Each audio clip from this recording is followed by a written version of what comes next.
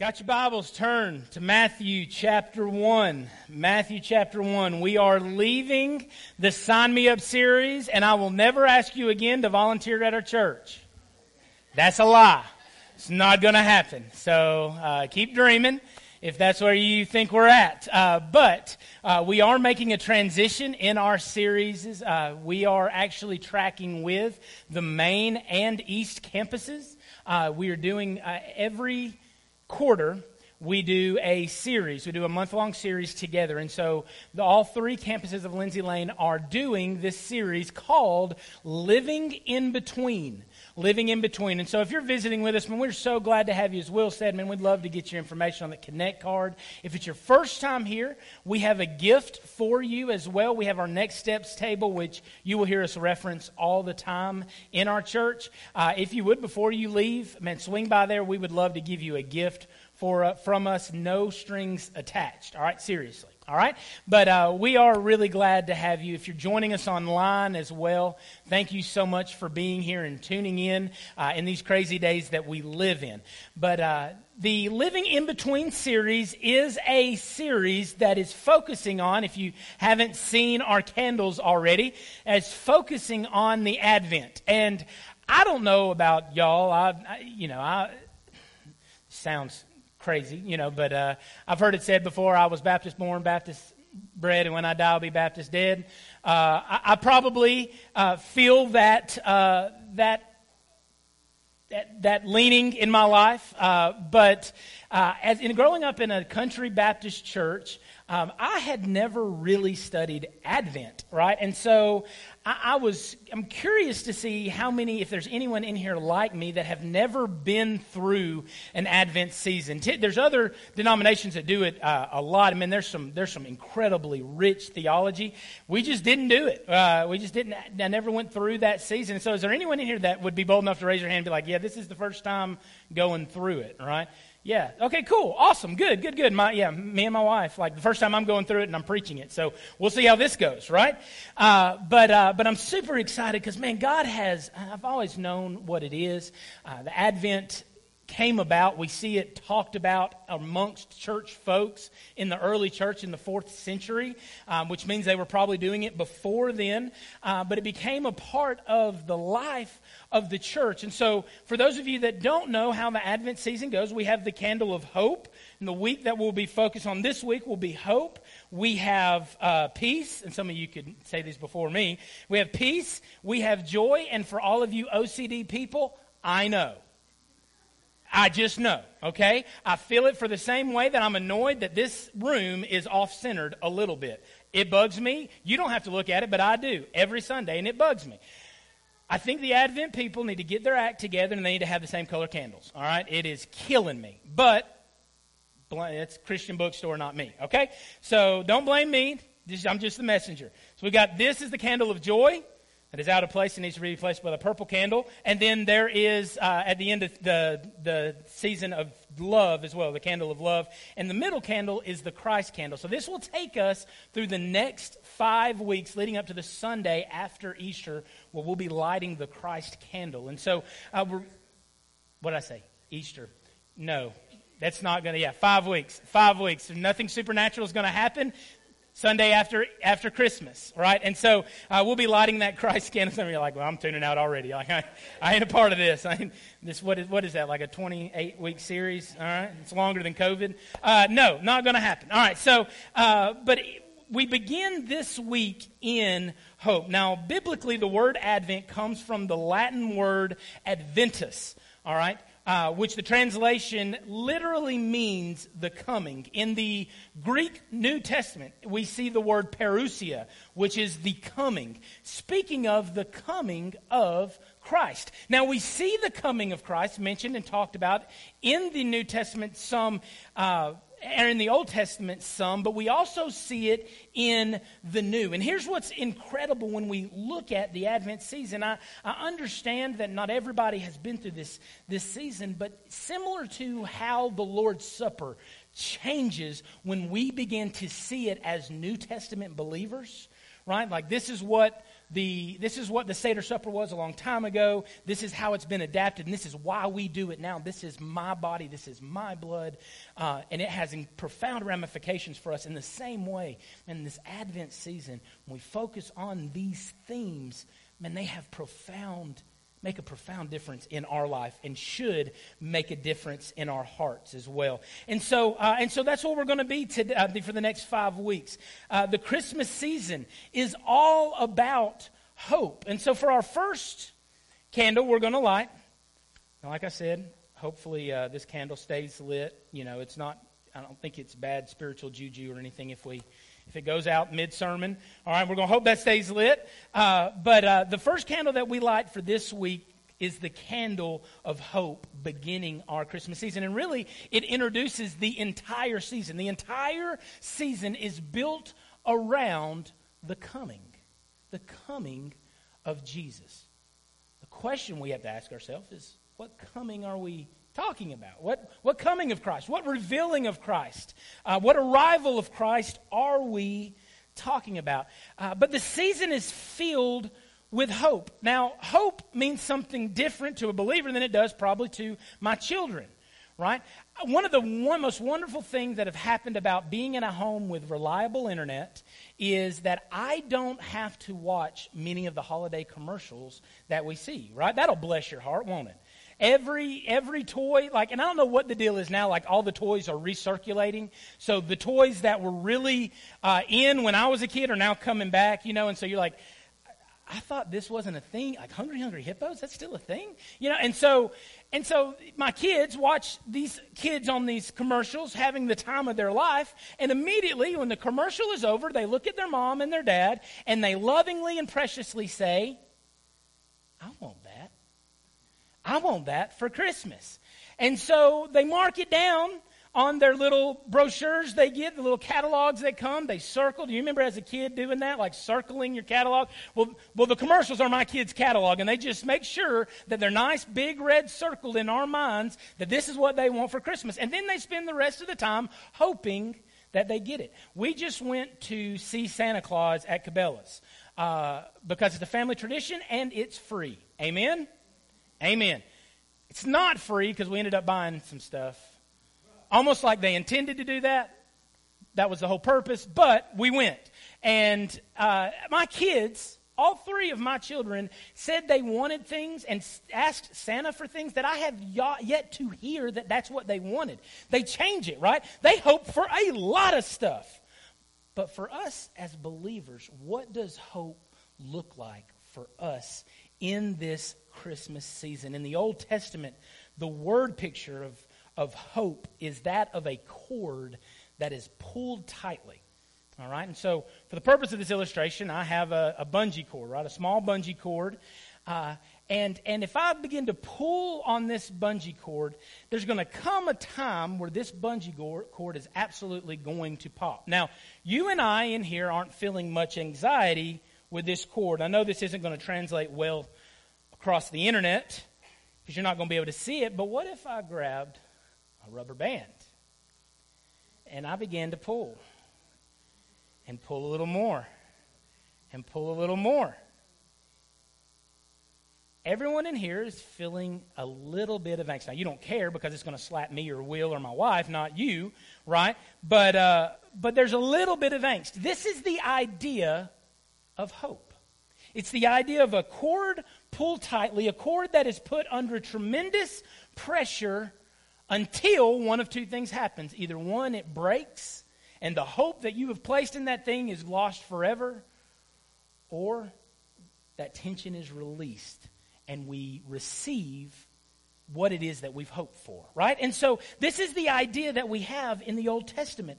But the idea of the coming of Christ that we hope in as children of God is twofold in Scripture. Number one, we see as we read the Old Testament, hope was in His coming. It was in His coming. So the Old Testament saints, this is in your notes as well, the Old Testament saint lived in between promises and fulfillment. Think about it. The Old Testament saint had the words of God. They had the prophets of God. Many of them had some of the teachings, depending later on in the Old Testament, had the teachings of Jesus, the law, the Torah. They had the word of God. What they did not have was the fulfillment of God. And so the parousia that they were looking for, the coming of Christ that they were looking for, the coming of the Messiah that they were looking for, was the first coming. They were anxiously awaiting His coming. They had been given God's word, but they hoped in the coming Messiah.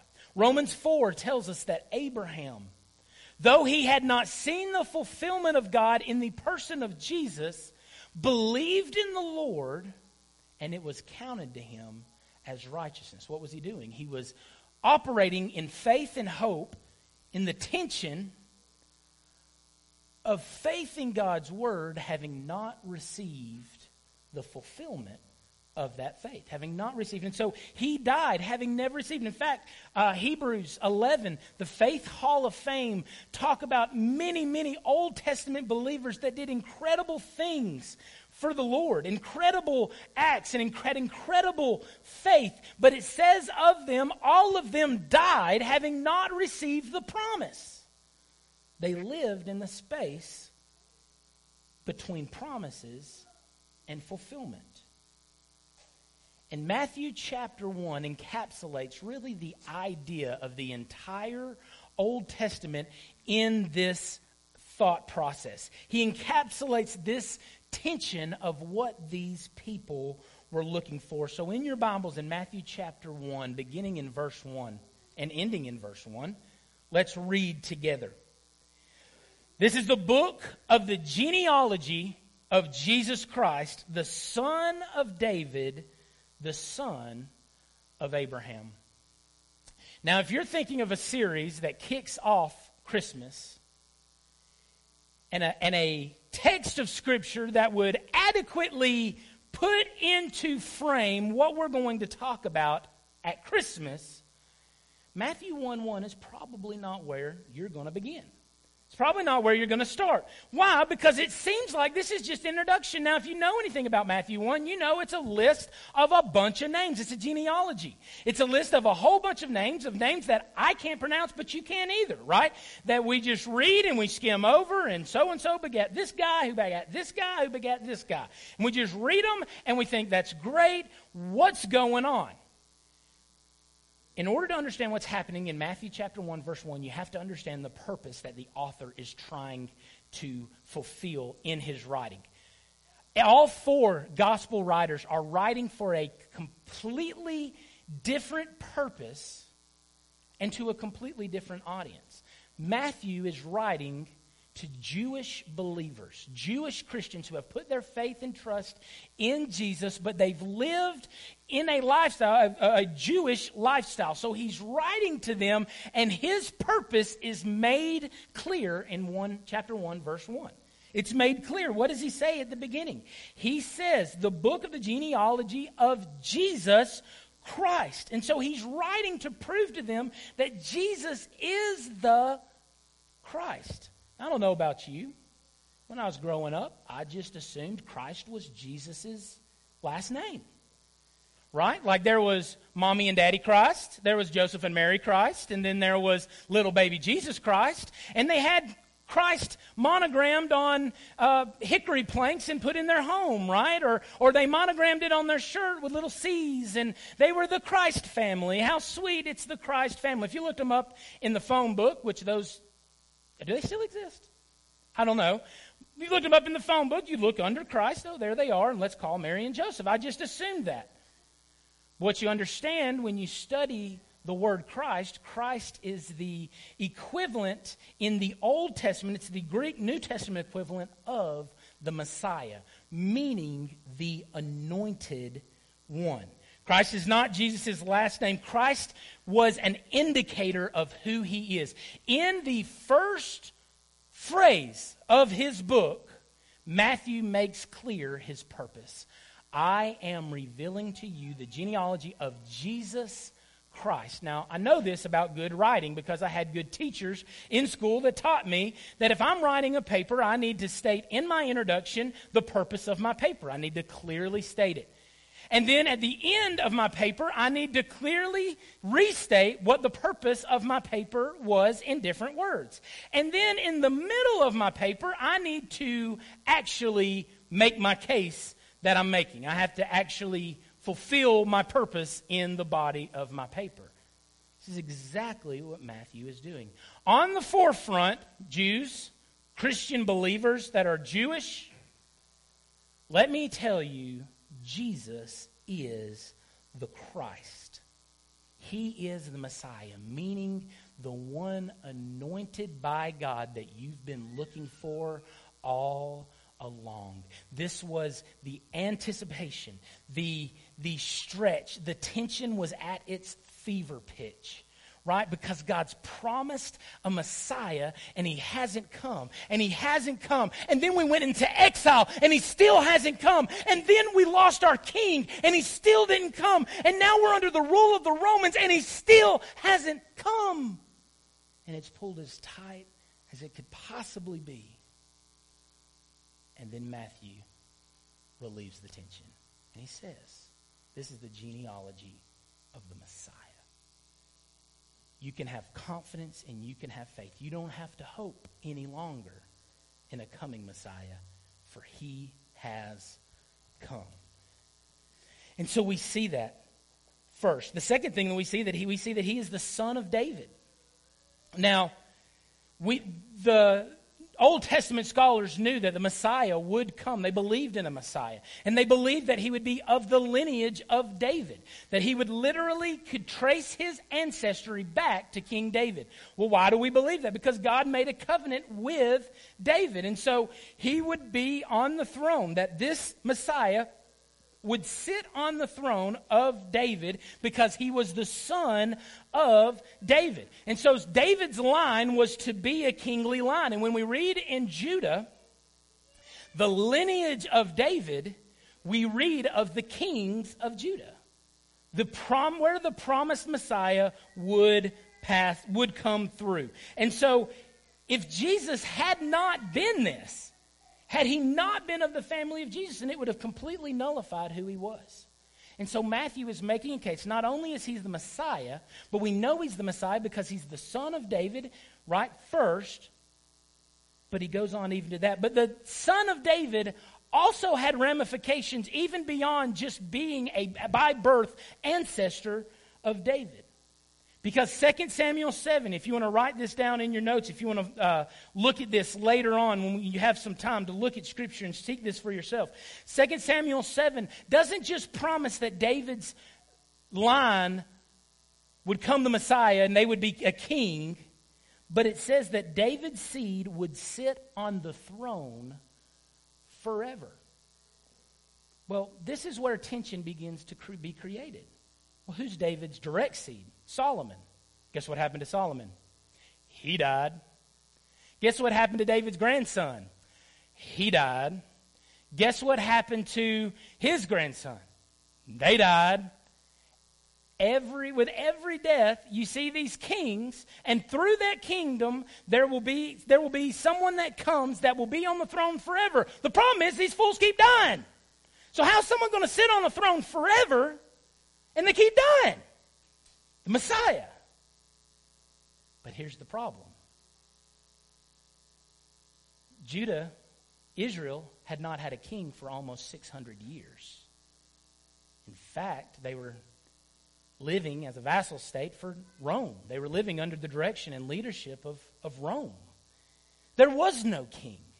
So the tension was at its very highest. It was very hard to put confidence and hope in the Messiah because Israel had lost everything, seemingly. But do you remember Haggai chapter 2? few weeks ago when we covered that. We talked about Zerubbabel, who was appointed as the governor in Israel. He was the grandson of the last king in Judah. He was of kingly line. He was of the line of David. Now, he would never be king, but God chose him in Haggai 2 as a signet. What was he saying? I am signifying that my power and my anointing is still on you. What was he doing? He was saying, listen, you'll never be a physical king, but my kingdom is not of this world. And Zerubbabel, my promise to David still stands, that there will be a king who reigns on the throne forever. In Matthew chapter 1, verse 1, as we just skim over this in our studies, Matthew is claiming that Jesus, the Christ, is the son of David. He's the seed of David who will reign on the throne forever. You can put hope and you can put confidence in this king. They misinterpreted it. They thought it was going to be a physical kingdom. They thought it was going to be a political, a military kingdom. And Jesus explained over and over and over in his ministry that my kingdom is not of this world. But they missed it. But he doesn't just say that he's the son of David. He also says he's the son of Abraham. Now, this term was synonymous for all Jewish-born people, right? If you were an Israelite, you were a son of Abraham. Father Abraham had many sons, right? Goes all the way back to God's covenant with Abraham in Genesis chapter 12. It's revisited in 15 and comes up over and over again. But God makes a covenant with Abraham. Well, what's the covenant? Genesis 12 gives us the Abrahamic blessing. He promises land, the promised land, right? You will inherit the land of Canaan. He promises him a big old family, right? That I know y'all didn't gather with because y'all were making sure nobody spread COVID, right? Big old family is abundant as sand on the seashore. They're definitely not getting together for Thanksgiving anytime soon. But he said something else. He said, Abraham, through you, and here's the word again, your seed will all the nations of the world be blessed. Now, to this time, you could argue that Israel has not been a blessing to every nation. In fact, Israel had been quite the problem for many nations, the thorn in the side of many nations. Ask Edom, ask Moab, ask some of these places that met their demise through the judgment that God was rending through Israel, right? Israel was not a blessing to every nation. But to Abraham, he said, through you and your seed will all the nations of the world be blessed. He wasn't just saying that Jesus is born as a descendant of Abraham, which is important because he had to be physically, but he is also the inheritor of this promise. Abraham, through you and your seed will all the nations of the world be blessed. How did that happen? It happened through Jesus. Church, unless you are Jewish born in this room, you are a benefactor from this revelation. You are a benefactor. You are a beneficiary of this promise. You are part of all the nations. I am part of all the nations. And through Abraham and his seed was I blessed. It's not good grammar, right? But I was blessed through this promise. And so it extended beyond Israel to all of the nations. Jesus, as the Messiah, as the Christ, as the Son of David, is also the one who will make good on the promise that all nations will be blessed through Israel. So they have incredible things to hope in. They have incredible things to see. In the New Testament, he's telling them, look, this is the case that I'm making before you. He is the Christ, the Son of the living God. Hebrews 11, though, ends with the promise that the New Testament church has received something even better than all of these people that lived with hope, that lived with this tension, and finally saw the fulfillment. There's something better for us. Because, church, we have confidence in the first coming. But we have hope in a coming that is to come. Jesus won't stay in heaven forever.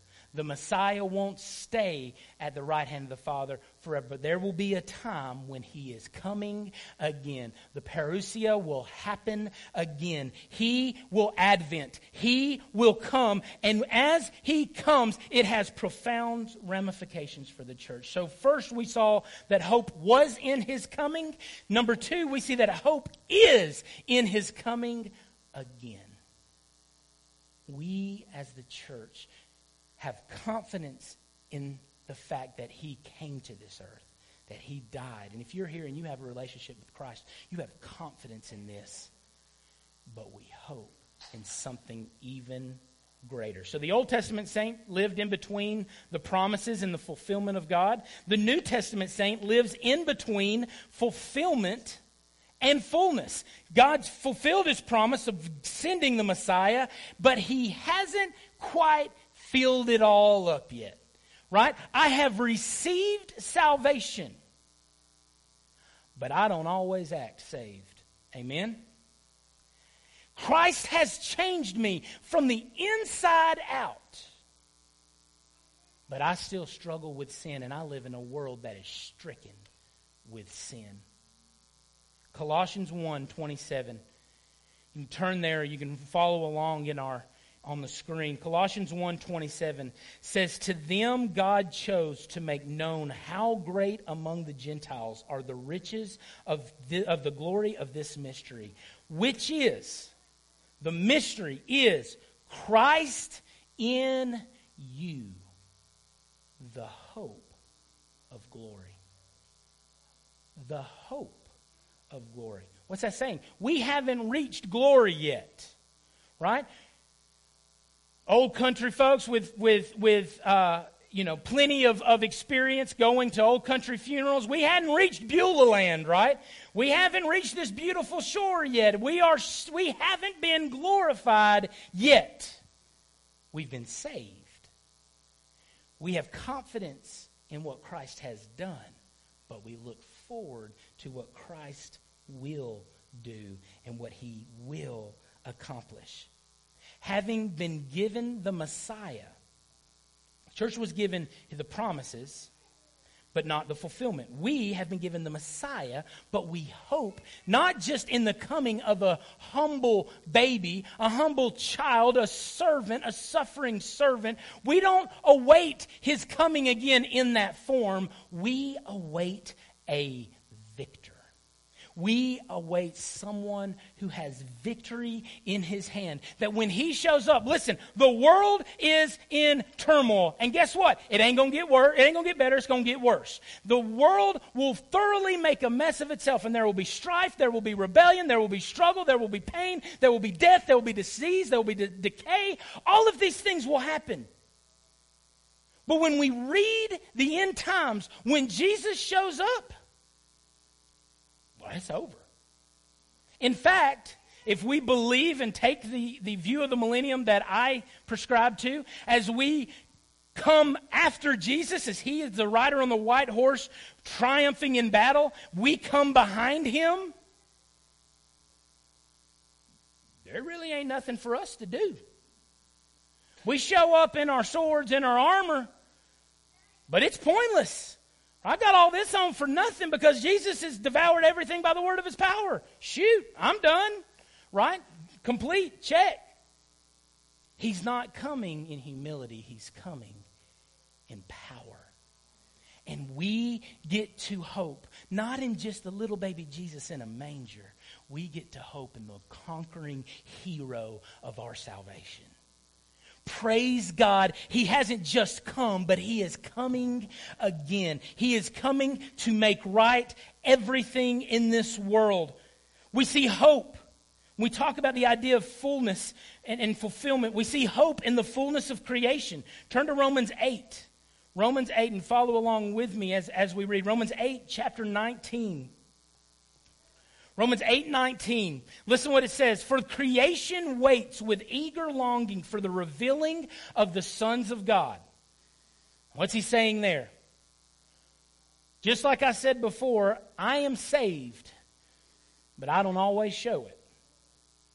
But one day, one day when Christ has made me truly right and not just declared me righteous, but made me righteous,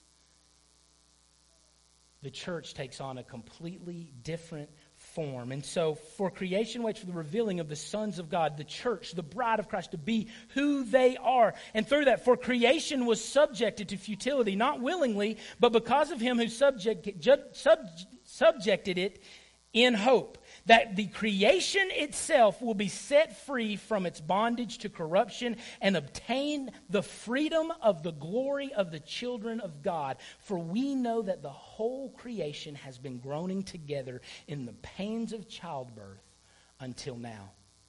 We live in a broken world that is suffering with the ramifications and the consequences of sin at the very beginning.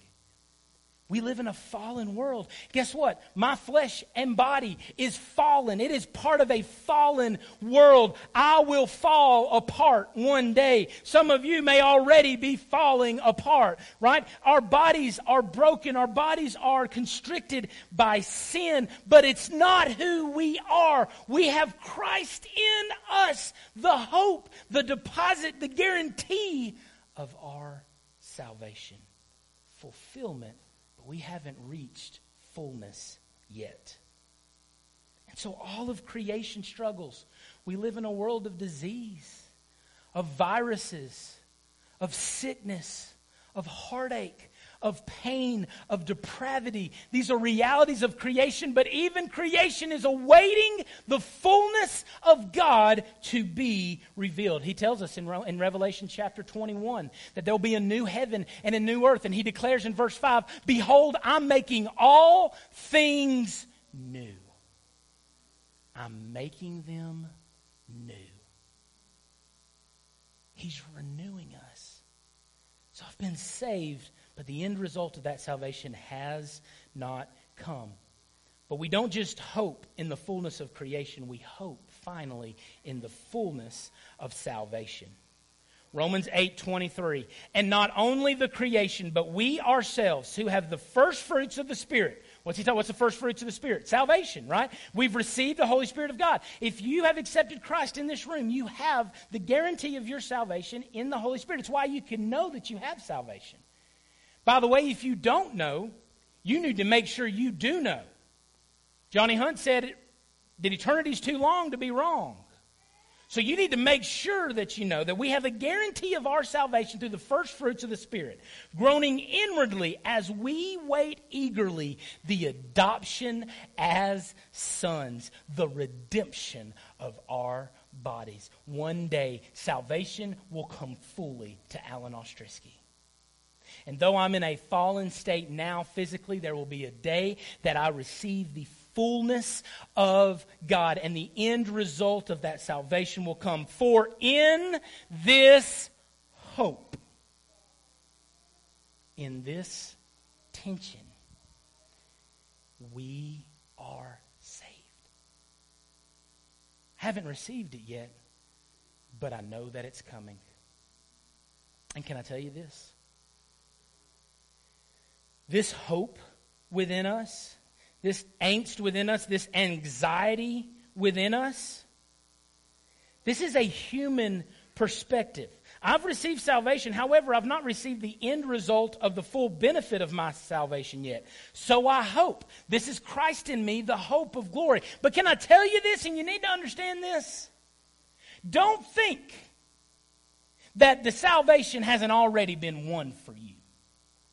The idea for us that victory will come one day and has not occurred yet is simply a human perspective. Because we serve a God that declares the end from the beginning. And so listen to this. This is so good. We don't hope in a Christ who will be victorious one day. We hope in a Christ who is already victorious. He's already won. How do I know? Alan, how do you know? Because he's sovereign. Because he's in control. And I can't explain that, but my goodness, I believe it. And it is my hope, and I am banking the hope of my soul on it. He's already won. He's already proven it. He's conquered death, hell, and the grave. I just haven't received it yet. The gift has been bought. It's sitting in a closet. It's waiting on me to open Christmas Day, baby. I'm awaiting the salvation. So until that time, I hope. You may be in here and you may be struggling. Struggling in your marriage. Struggling with children. Struggling to find your place in this church. Struggling with sin in your own life. Whatever you may be struggling with, I want you to understand something and understand it good. David Jeremiah said, we as believers don't fight for victory. We fight from victory. We are not victorious because of any effort that we extend on our behalf. We are victorious because there is one that has come that has won the victory for us. And so we don't have to fight. He's already fought and He's already won. We're more than a conqueror. So if there's a reason we're going through what we're going through, there's a reason for it. If our hope is consistent, we can understand that God has a plan for it all and He is fighting our battles for us. The battle is the Lord's. And all He knows is victory. It's all He knows. So we don't fight for victory. We fight from victory as children of God. Why? Because we have Christ in us, the hope of glory. Would you bow your head and close your eyes as we enter in time of invitation? I'll give you the opportunity to respond today to this message of hope that's found through Jesus.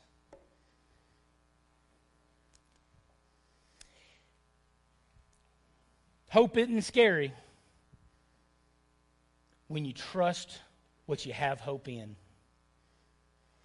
And if you are here in this room and you don't have a relationship with Jesus, let me tell you, the things that you're going through are completely meaningless and without purpose in light of eternity. If you're struggling in this room and you don't have a relationship with Jesus, can I just tell you, you're just struggling.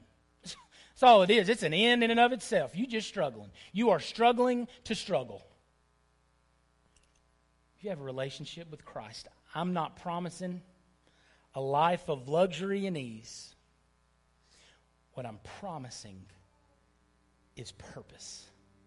What I'm promising is a life that is worth it. That a life that transcends what you see in your day-to-day life. Transcends what is in the same way that the reign of the Son of David, Jesus Christ, transcended a physical kingdom.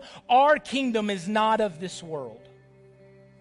And so we can live in hope of that, knowing that we have been assured the victory. Why? Because Christ is victorious. So if you don't have a relationship with Christ, I want you to respond to victory.